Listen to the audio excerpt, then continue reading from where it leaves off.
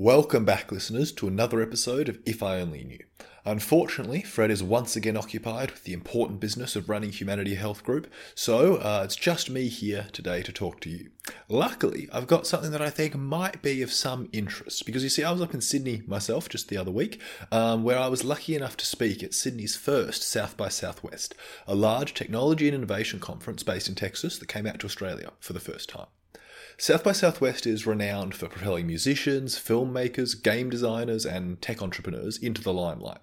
I saw a particularly interesting keynote from Chance the Rapper, who got recognised at a South by Southwest a decade ago. I was there to speak on a UNICEF panel about the datafication of young people today, sharing some of my thoughts about the pervasiveness of technology, its future, and how we can navigate that. Stuff that we've touched on a lot in the pod.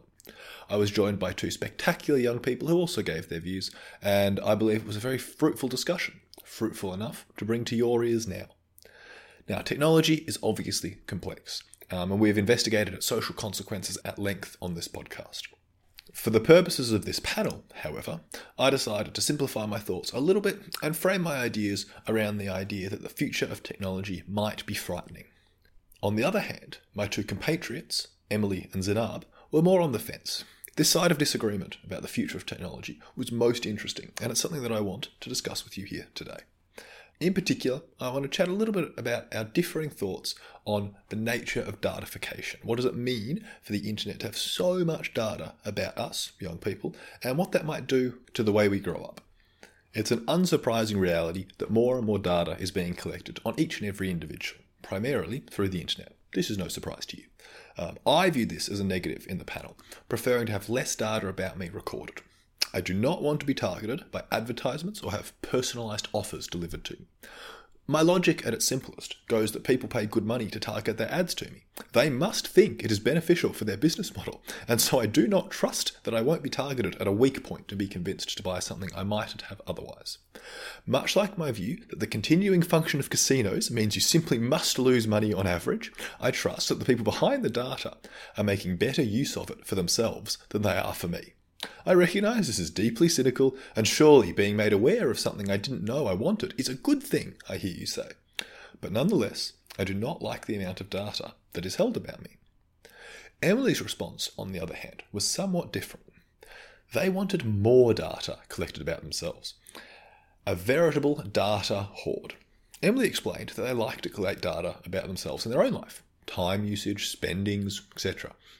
And so online data collection is both helpful and good use is made of it. However, they raise the essential question of data ownership. It might be one thing to like data being collected about you. It may be something else entirely to have no control over how and when it is used. A democratic, personalised approach to data was thus what Emily saw in the internet, a vision I barely thought feasible enough to consider. But this raised some interesting questions. How do we actually control our data? There have been proposals internationally to be able to delete your entire data profile. In Australia, it was floated that at 18 you could choose to wipe your footprint. Is that something you would do? Is that something I would do? I'm not entirely sure about this. I didn't like this framing of data, this idea that you must delete it all or have it all. Seems like an excellent way to compel people to hold on to all the negatives of data, but then just be able to blame the individuals because they chose this, right? Is it really a choice, though, if you could wipe your data but lose all of your photos and memories from your school years? At the very least, that doesn't seem like a free choice. So I thought a more granular approach would be necessary. And I encourage us all to be sceptical of proposals that allow someone to claim that you chose a situation that ends up harming you. But technical specifications are, undoubtedly, a barrier to data sovereignty, like this granular approach that I've suggested, being able to pick and choose the data that you keep and get rid of. Obviously, that opens up the way to maybe some unsavoury curating of oneself, which might not be the goal. If it could be done, I'd definitely be in favour of the idea. However, I wonder if it's not quite that simple. Certainly not being a technical expert here, because personally, I would need visibility on where and how my data is stored before I had any confidence that deleting it would do anything. There's already services that offer to delete your data for you, and in fact, I believe the EU has even introduced a mandate that it's something you can do. But I don't trust these processes because I don't know where my data is. So because of the inscrutability of the internet, and the prevalence of bad actors that just harvest data without any record or without keeping track of it like big business is meant to, I have absolutely no faith in these current programs that claim to wipe away my data footprint. Apart from anything else, I don't get to see a change in anything once I choose to wipe all my data. Thus, I worry that a control over our data online requires a much more extensive reimagining than a simple policy to click a button and wash away our history. It seems to me that washing away the history is at best the first step. It is an important step because we've got to be able to delete it one way or the other. But I don't think even those who like the data collected on them want the system to be quite so opaque and quite so hard to understand where their data goes. But it seems to me that visibility over data would be a powerful place to begin in returning control to us over the data we produce. All this to say that I think there are differing opinions about the role data and information collection play on the internet. Whether it's a good thing or a bad thing, I think there's reasonable minds disagree. But it seems to me that we want much more ownership, much more control over the data we make. I know this isn't a revolutionary thought, but I quite like the idea of data visibility and the idea that you can tell me that I'm allowed to delete my data all you like. I just don't believe you. I think many, many young people just don't think they have any opportunity to control their data.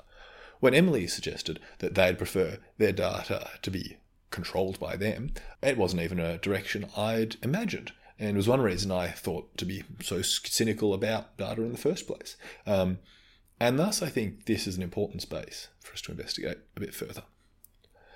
In South by Southwest, we touched on some other really interesting topics, such as the ethics of creating an online presence for your child. Do you want your kid to be a kid influencer, a kidfluencer? And is that okay for you to make that decision for them?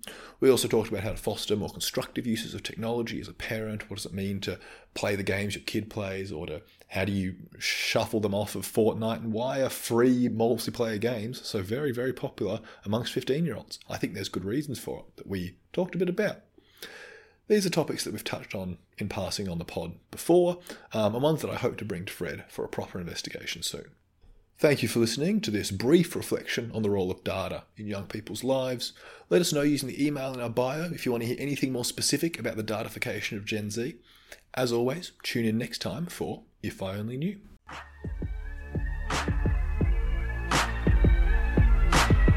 Thank you for listening.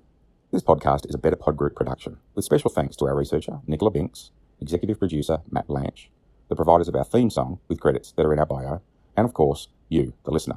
It's important to remember that this podcast is for entertainment purposes only. Whilst there are therapeutic themes discussed, in no way is this podcast considered treatment, and in the event you're in a psychological emergency, please reach out in whatever way you can through 000 or Lifeline 13 11 14. It's important to remember that the discussion is for entertainment purposes, and the opinions voiced by podcast hosts are theirs and theirs alone. Any reference to copyright or copywritten material is, of course, the copyright of the copyright owner and or relevant corporate entities. Thank you for listening to Better Pod Group Productions, and tune in to some of our other excellent pod productions on this network.